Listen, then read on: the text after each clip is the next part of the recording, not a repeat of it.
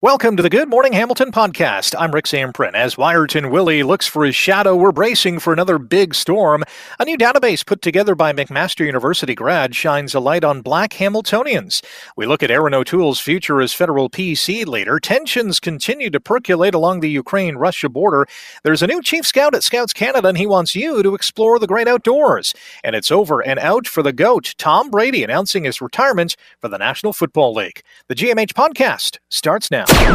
This is the Good Morning Hamilton podcast on 900 CHML. Do you think Phil's gonna come out and see a shadow? Punxsutawney Phil. That's right, woodchuck chuckers. It's Groundhog Day! Get up and check that hog out there! Yeah! Come here, Groundhog! Happy Groundhog Day from all of us here on Good Morning Hamilton on 900 CHML. Wyerton Willie, this just in, predicting an early spring. He came through! Willie, we love you. Amazing. Punxsutawney Phil saw his shadow earlier this morning. That makes 6 more weeks of winter, I guess, for all of the U.S. Is Punxsutawney Phil the American spokesperson for Mother Nature's reign in that country?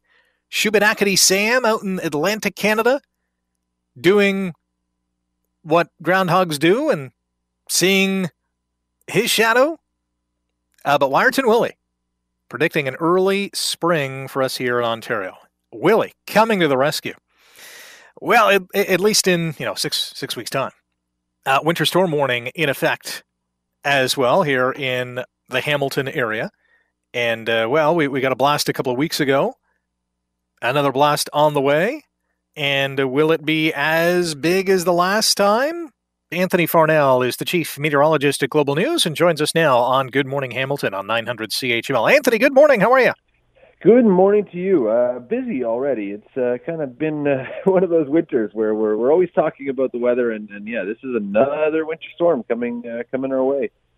Well, and now we got Wyerton Willie trying to steal some of your thunder. What's up with that guy?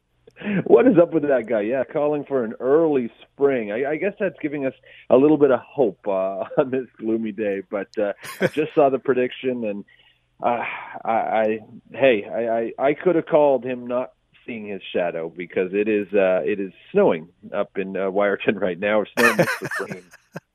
So what should we be bracing for here with this latest blast from Old Man Winter?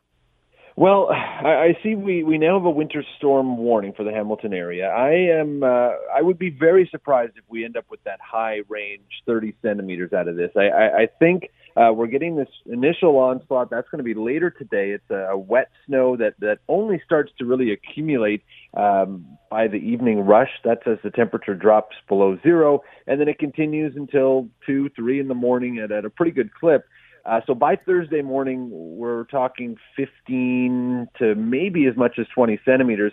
The big question is, do we get this second round of snow later Thursday into Friday? And that's always been the big question. Do we have that second round that doubles these accumulations? And right now, I just don't think it's going to be that bad on the tail end. So you're predicting, at least at this point, the worst of it could be tomorrow morning. It looks that way. And actually, the worst of it will be overnight tonight. Tomorrow morning, we have mostly blowing snow because the temperature's dropping throughout this entire event. So we're going to see, as time goes on, that snow goes from wet and sticky and everything freezing back up to a lot lighter and fluffier snow that blows around. That'll be by Thursday morning. And then on and off snow, light snow throughout the day. I was looking at a couple of weather radar maps yesterday, and it looks like almost like 3 troughs coming at us at the same time. There's like a southern trough that has all the snow. The one in the middle has a mix of rain and snow, and there's a little bit of rain above that. Is that like the magic formula of which kind of trough hits us the hardest? That's pretty much it. So what we have is this Arctic front, and it's basically the dividing line between what they're dealing with in the prairies right now. They had a blizzard yesterday in Winnipeg, and now it's just brutally cold.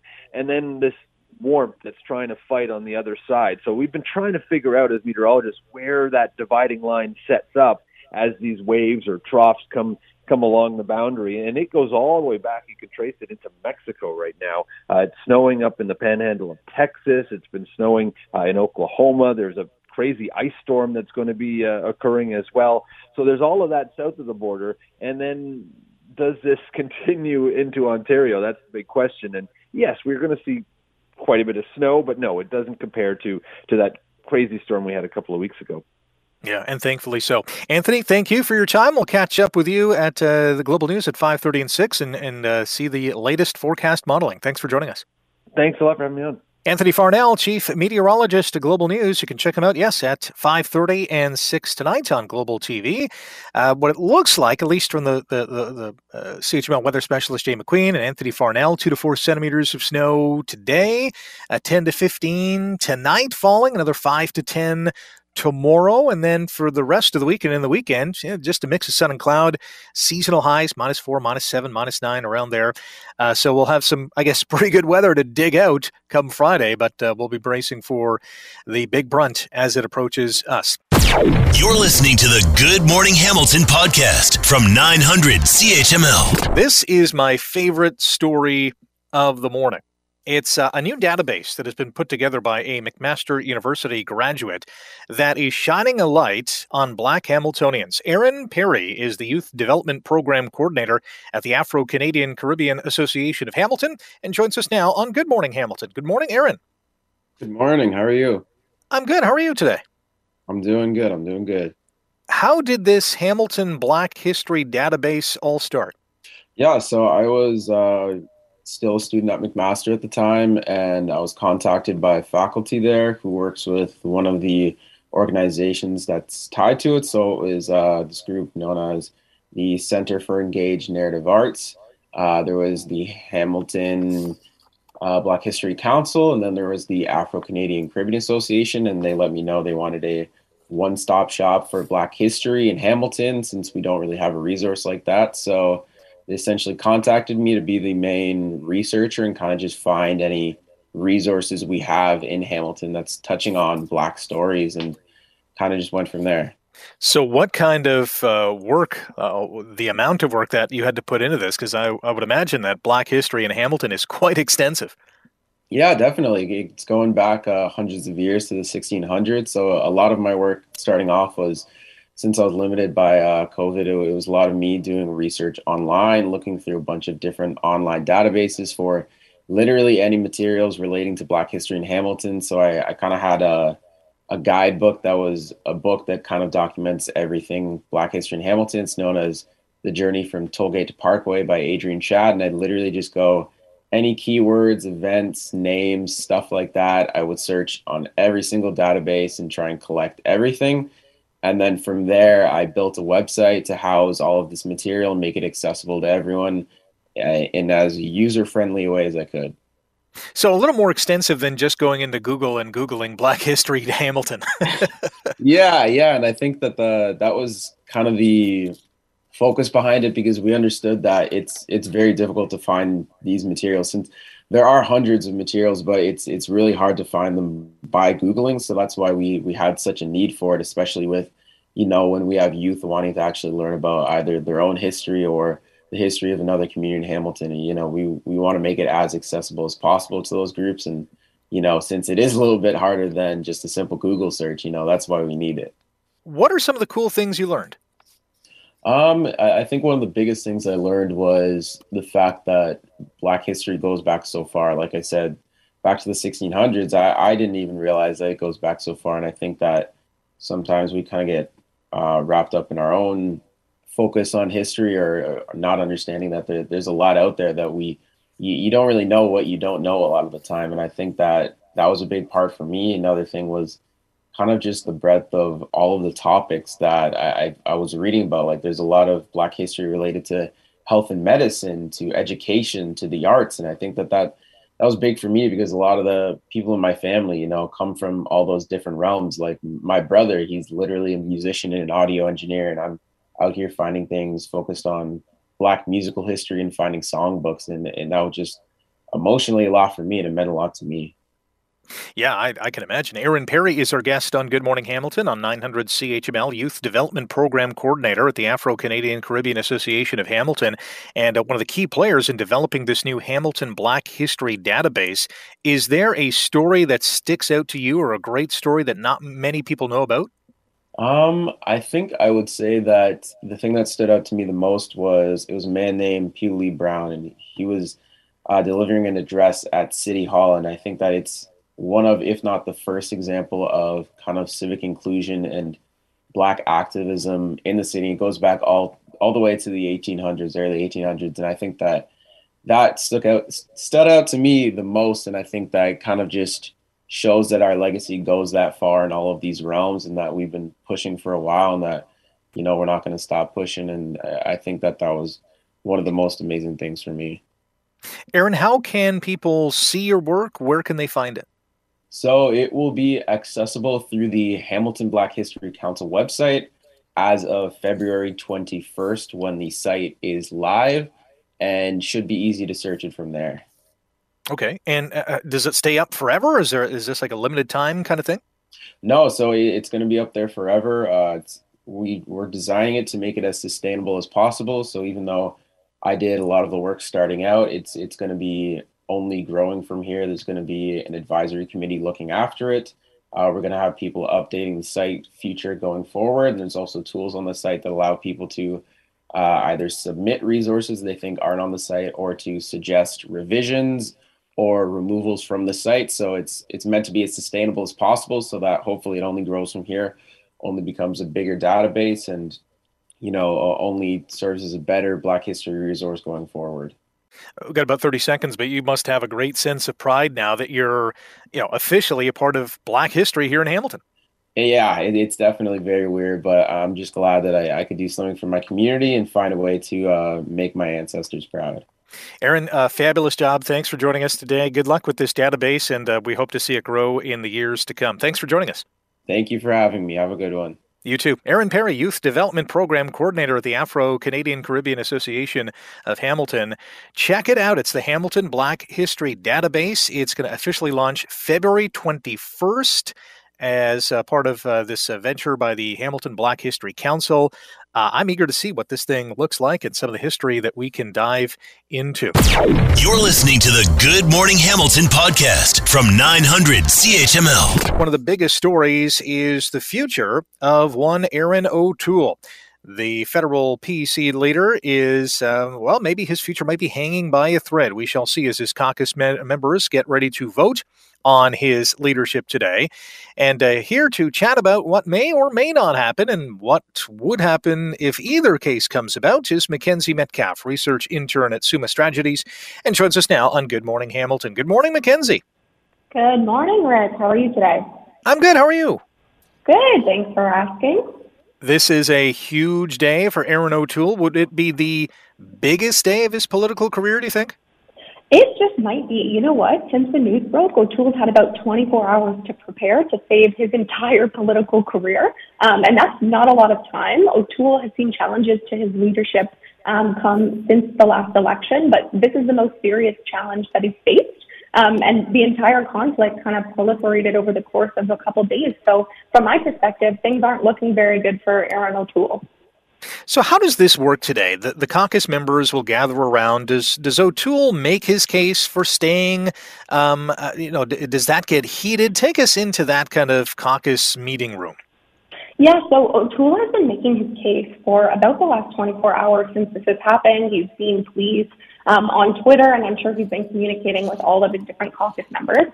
So today in caucus, there's going to be a secret ballot where O'Toole has to win the support of his fellow MPs and his caucus members.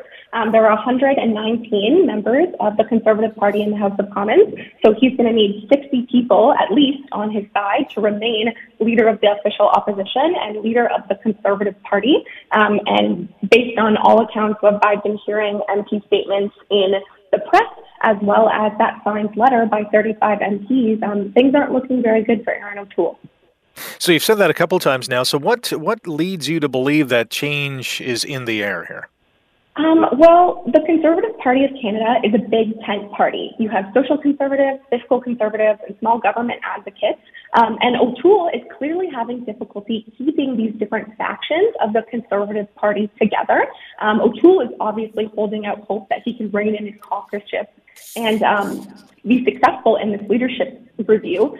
But he has clearly been having trouble keeping his MPs in line. They've been speaking out in the press, and that's usually not a very good sign. He clearly doesn't have control of his caucus, and I think we're going to see what that means this afternoon. Do you get the sense, Mackenzie, that there are more hard-line conservatives in this big tent, and they want to see this change towards that kind of stance with this party? That could very well be the case, and I think that is probably what a lot of Canadians are wondering and what we'll see today.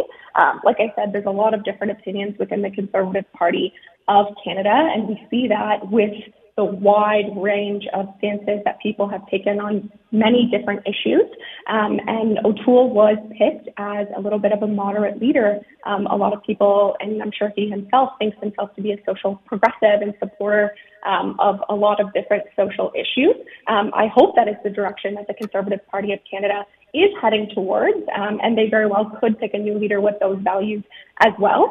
This is, I think, a little bit on O'Toole's leadership and the fact that he has flip-flopped on a couple of stances, and there's been a couple things that Conservative MPs haven't been happy with. So the party could continue in the same direction after, but it all depends on if O'Toole survives this vote later today and who the Conservative Party picks afterwards.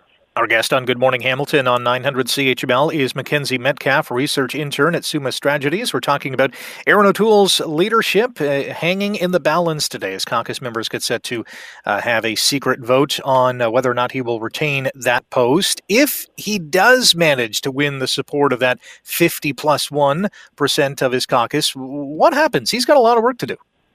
For sure. So from my perspective, if he wins, there's two things that he's going to have to do. First, he's going to have to get Conservatives on the same page and decide what they stand for. And second, he's going to have to use this opportunity to prove to Canadians that he is able to be an effective leader of the opposition and hold the Trudeau government into account.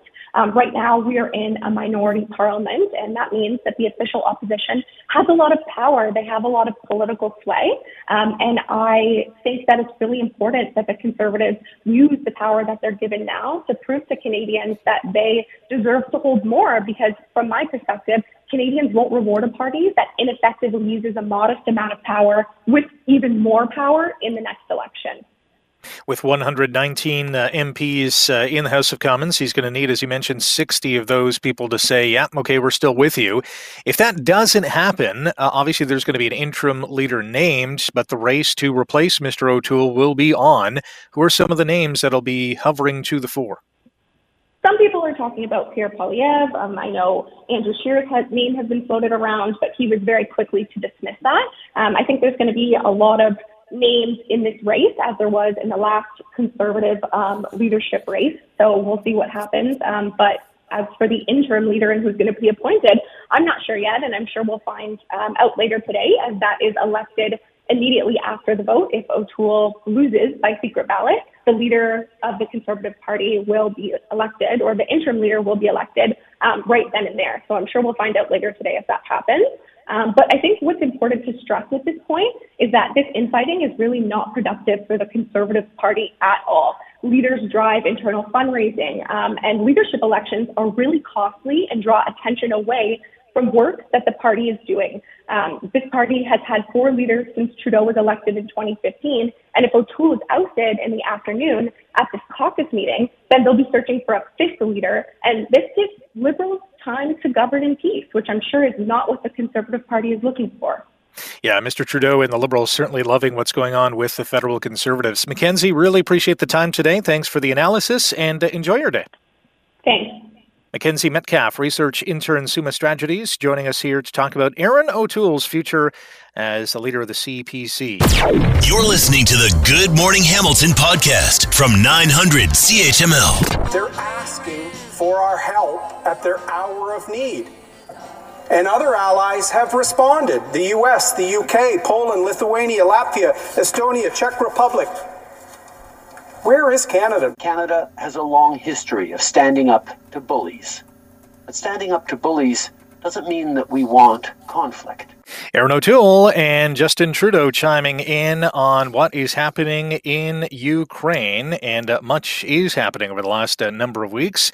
The big question is, what will happen? Welcome back to Good Morning Hamilton on 900 CHML. My name's Rick Zamprin. Thanks for taking some time out of your busy morning to spend it with us. We'll have another update of news, weather, and traffic coming up at 7:30. David Carment is a professor of the Norman Paterson School of International Affairs at Carleton University and joins us now to chat about Russia, Ukraine, and Canada's involvement in this impending battle, we think. David, good morning. Thanks for joining us. Glad to be here, Rick. Can you hear me? I can hear you loud and clear. Yeah, thanks for the time today. Just happy to be here, graduate of McMaster University. That's great to hear. We're hearing that Canadian Forces members, as part of this Project Unifier, are moving farther away from the Russia-Ukraine border. Is that a good sign or is that a bad sign? Well, it depends how you interpret Canada's contribution to the efforts to de-escalate tensions in the region. I mean, first of all, these troops that were deployed by Canada, they're part of a mission that is focused primarily on training Ukrainian forces and police forces, so they're not really equipped to engage in any kind of combat. So moving them west of the Dnieper River essentially is an effort to protect them, but also to ensure they're not caught up in any kind of tensions that might arise as a result of the crisis. There is talk, of course, of incursion from Russia into Ukraine proper. So I think that this is a prudent move from the Canadian perspective. I suppose some of the media pundits have jumped on this and saying we're going in the opposite direction. But I would think that if you were going to actually make an effort to support Ukraine through troops and so on, it would not be this particular mission. It's not mandated to conduct that kind of activity in Ukraine. Yeah, a lot of the the opposition members we heard from current, at least for the time being, PC leader Aaron O'Toole suggesting that where is Canada, and obviously this 200-member force wouldn't be the one to engage in any sort of ground warfare if it does come to that. And if it does come to that, what do you think Canada's involvement will be? Will it be just from a defensive position and sending that kind of equipment over to Ukraine? Will more troops be sent over? What's your best guess on what our nation can contribute? Well, I think that the best guess comes from what we've done in the last 8 years or so. And even when Jason Kennedy was the defense minister of the Conservative government, he was very reluctant to provide any kind of offensive weapons or lethal weapons to Ukraine. We did provide some basic equipment to support the military there, but the focus was primarily on professionalizing the Ukrainian military. And those kinds of commitments are not coming just from Canada, but also from the Brits in particular, as well as the Americans. There's a number of countries that are involved in this joint commission, which is a training operation, amongst other things. I'd hesitate to think that Canada would be deployed in any shape, way, or form as a frontline contribution to any war effort, largely because we don't have any commitments to Ukraine proper to defend them in the event of any kind of war. They're not a member of NATO. As they say, Article 5 of the NATO Charter would not kick in. Having said that, we do have special forces there. They're ostensibly there to protect any Canadians caught up in primarily diplomats caught up in the fray.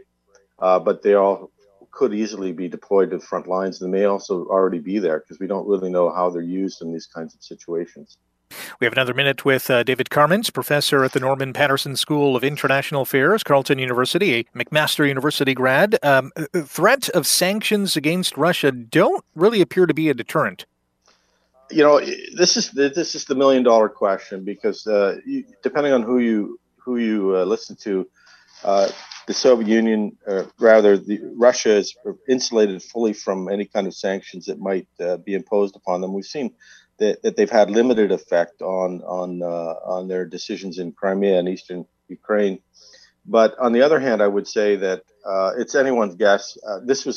If there are major sanctions imposed upon Russia, it's likely to have a significant rippling effect on the region because it would lead to a cutting off of gas to West European nations, primarily Germany and other nations that depend on their flows and have significant deals with them. I see the United States is now trying to bring Qatar into this Middle East nation that is a third most important natural gas exporter into this discussion as an opportunity to ensure that there's gas flowing to Western Europe in the event the Russians do shut off gas. So there's huge impacts here that will very much likely extend beyond simply impose sanctions on Russia. I think, quite frankly, the Russian people are prepared for this kind of thing. They've weathered the storm before. That's not to say this is in any way good for everyone, but I think we underestimate Russian resolve at our own risk. Very much so. David, really appreciate the time today. Thanks for joining us. You're welcome. Thank you very much. David Carman, Professor, Norman Paterson School of International Affairs at Carleton University, as we continue to wait and watch what is happening at the Ukraine-Russia border. You're listening to the Good Morning Hamilton podcast from 900 CHML. On Monday, Scouts Canada launched a 4-week outdoor winter skills challenge. Claim the Flame is designed to encourage children and their families to explore the outdoors and learn a few things about themselves and nature, of course, along the way. Les Stroud is the new Chief Scout of Scouts Canada and an award-winning producer and star of the hit TV series Survivorman. Les, good morning. Thanks for joining us today. How are you? Oh, my pleasure. I'm doing well. Thank you. You are the, as I mentioned, newly appointed Chief Scout at Scouts Canada. How cool is that? Yeah, I know. It's incredibly cool. It's one of those things where when it happened, you think the vain things like, wow, this is a pretty cool feather in my cap. And then, but because the connection to Scouts, it's really a no-brainer for everything that I've espoused, a lot through my films and even my music and my books has always been about connecting to nature. And, really part of the core of being a Scout is certainly connection to nature and stewardship for the outdoors and community service. So yeah, it was a no-brainer and I was thrilled and I was incredibly honored, and it's all just been put in place. Now, this campaign is inspiring families to get outdoors this winter, have some fun, learn some skills along the way. So what should moms and dads and their kids be doing over the next 4 weeks? Yeah, well, and I want to point out here that as I'm just getting started with the Scouts, this was a program that the Scouts themselves had already organized and put together, and I'm kind of jumping onto the middle to tail end of it, but it's again right up my alley. What you've asked is really a key thing. I think honestly, a lot of times as a society of people, that there's a lot of fear about nature and the out of doors, whether it's mosquitoes in the spring or whatever in the summer or cold in the winter. And yet the way to defeat that is to simply get out in it, because it is so much more benign and accepting of us to be, out there, frolicking, if you will, in the snow than it is against us. And certainly through scouting, there's so many great ways to learn how to be out there effectively and to really make the most of, hey, it's Canada, we get winter, so let's make the most of it. How do these sorts of outdoor activities help children and their families? Oh, boy. Well, how about the obvious ways? This is going to take eyes away from cell phones, eyes away from laptops, eyes away from even television. And where's it putting it? Sort of onto each other, because you're out there building shelters together. You're out there exploring. You're out there having snowball fights, if you will. Either way, it's again, I'll overuse this phrase. It's a little bit of a no-brainer to think that being in a place so expansive where you think you can just sort of go out and get lost in, but at the same time, it brings us together. Because the thing about being out in nature is working together is one of the key components to enjoying it. And even in the far end of things, the kind of stuff that I do is even survive in it. So it brings us together. It's whereas that's not going to happen with a cell phone in our hands. Yeah, you're absolutely right. Les Stroud is our guest, a newly appointed Chief Scout of Scouts Canada and an award-winning producer and star of the hit TV series Survivorman. You're listening to Good Morning Hamilton on 900 CHML. Throughout the pandemic, we've heard of rising feelings of isolation and anxiety and depression among today's youth who were kind of forced out of school for large portions of the past, academic years. Will exploring outdoors kind of help them clear their mind and get on a better path, so to speak? It's hard to me to answer that without just sort of saying absolutely, like, yeah. Absolutely. I remember, here's a quick anecdote from the past. I remember when I first started I think it was, we had grade 9 was when I think went off without a hitch. And in grade 10, there was a big school strike. And I was out of school for a long time. And I did not have the mentorship of the scouting organization in my area or the mentorship of parents to get outside and to enjoy everything to do with nature. And unfortunately, that led me down paths that perhaps I shouldn't have gone down when I was, a very impressionable 16-year-old. So with some guidance and instruction and caregiving, nature, what I love to say about it is nature heals and strengthens and de-stresses whether you want it to or not. That's the amazing thing about the capacity of the earth itself and the energies of the earth itself. And I'm not going to get all airy-fairy here. It's science at this point, and so being out in it, whether you are going out there on purpose to become more focused and to find directives for your own life or not, either way, nature's giving that to you. It's doing it anyway. It's the ultimate aromatherapy, if you will. But this time you're being bombarded with billions of concoctions of natural energies and biology that's affecting us. It's really, boy, I could go on for a long time on that question. Les, really appreciate the time. Thanks for joining us today, and have fun the next time you're outdoors. Thank you so much. And again, as you've done, I encourage everybody to join in the Scouts Challenge because there are so many directives, ways you can go with it that will get you connected to nature and have a lot of fun with winter. Thank you so much for your time.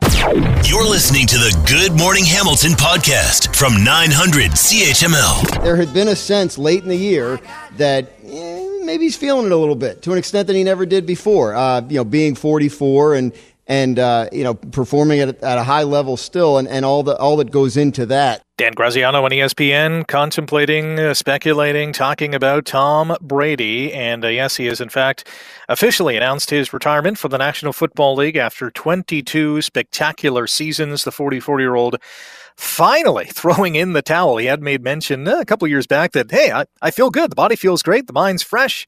I'm successful. I may just play until I'm 50. Well, he almost got there, at 44, finally hanging up the helmet and saying goodbye to the National Football League. And what a spectacular career it was. Here to reflect on the GOAT is Cindy Boren, sports reporter with the Washington Post. Cindy, good morning. Thanks for joining us on Good Morning Hamilton. Great to be with you on this snowy day there. Oh, it's coming. And I know that Punxsutawney Phil and our good friend Schenectady Sam, I know I butcher his name all the time, both saw their shadow, so more winter on the way. When I say the name Tom Brady, what comes to mind? One word, GOAT. To me, it's indisputable, really. He's just the greatest ever to have played football. And it's also the end of an era. For the last 20 years, 22 years, we've seen the NFL dominated by Peyton Manning, Tom Brady, Drew Brees, these quarterbacks who put up astronomical numbers statistically. And it's over. The torch is passed to the new generation. It was kind of going in that way anyway, but it's now official. Yeah, it's really going to feel different come next season when a team that is playing, a Tom Brady-less Tampa Bay Buccaneers, or even to a certain extent, we're kind of feeling that this year with New England, is that we don't have to face TB12 anymore. It must be a sigh of relief for opposing head coaches and defensive coordinators. Well, and it's also going to be an adjustment for fans because I don't think anyone could possibly look away from a game in the last 2 minutes if he had the ball and they were trailing by less than a touchdown. I mean, it was just must-see TV because you always knew it was a joke. That great Tom Brady gets the ball with less than a minute. We know how this is going to end, and we don't anymore. So it's and it also puts, he was a must-see TV period. He was on prime time all the time. So there's a void there as well. The undisputed greatest quarterback or the undisputed greatest football player? Can you separate the two? Oh, I probably can and would, just because defensive players are so different. Receivers are so different. I think he probably is the greatest player, though, just because the game runs through the quarterback, for better or worse. The quarterback is the guy who's the game, who's calling the shots. Yeah, the quarterback is the Reggie Jackson of football, the straw that stirs the drink. Cindy Bourne is our guest sports reporter with the Washington Post. You're listening to Good Morning Hamilton on 900 CHML. Rick Zamprin with you. Tom Brady, as we know, was drafted 199th overall. It's amazing to think about that. How did all those teams miss out on him? There was a guy named Dick Rebhein, the late Dick Rebhein of who had an in with the Patriots, and he's the one who kind of saw what Brady could be and saw his work ethic and really liked it. And, everyone else looked at him. We've all seen the video from the combine of Brady, in his shorts with no shirt. And he looks like, the guy you beat up on the playground, maybe. I mean, who would have thought? And you've seen him run at the combine. There was really nothing there. What he had in more of anything was a great arm. He did have that. That was a gift, and the mind and the work ethic. So there's three things though that he really had. He was just determined. He was also the kind of guy like Michael Jordan. Tell him he couldn't do something, get out of the way if you do that, because he's bound and determined to do it. It's just kind of a different mindset. Another big story making the rounds in the National Football League, aside from Tom Brady's retirement, is former Miami Dolphins head coach Brian Flores, who's now suing the league and three other teams, alleging racism in hiring practices. So long story short, he was going to be interviewing for the head coaching position with the New York Giants, and the Giants had already made the determination that they were going to hire Brian Daboll, the offensive coordinator of the Buffalo Bills, and really didn't give Flores a chance. So he's now intimating that, listen, we have to do a much better job, and is going so far as to sue the league. How do you see this playing out? It's going to be ugly. There will be lawyers, and I think it raises the awareness of a huge problem in the NFL. Whether anything will be done about it, who knows? Because let's face it, the NFL is 31, and one publicly owned team, 31 billionaires who are inclined to do things the way they want to do them. And guess what? They're all also white. So they don't really listen to other people, and they're in a bubble. They're really pretty much unfazed by criticism. So, how did that work out with the text message from Bill Belichick telling Brian Flores that he wasn't going to be the coach? When did that happen? How did that fit into the timeline of the interviews? The Giants claim that, oh no, we were serious about talking to him. The decision hadn't been made. They were also going to talk to Leslie Frazier.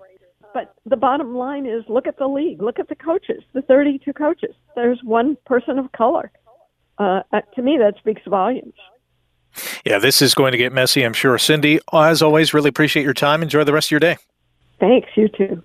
Cindy Boren, sports reporter, Washington Post. Thanks for listening to the Good Morning Hamilton podcast. You can listen to the show live weekday mornings from 5:30 to 9 on 900 CHML and online at 900CHML.com. The Good Morning Hamilton podcast is available on Apple Podcast, Google Podcast, and wherever you get your favorite podcast. I'm Rick Zamprin. Thanks again for listening. And don't forget to subscribe to the podcast. It's free, so you never miss an episode. And make sure you rate and review.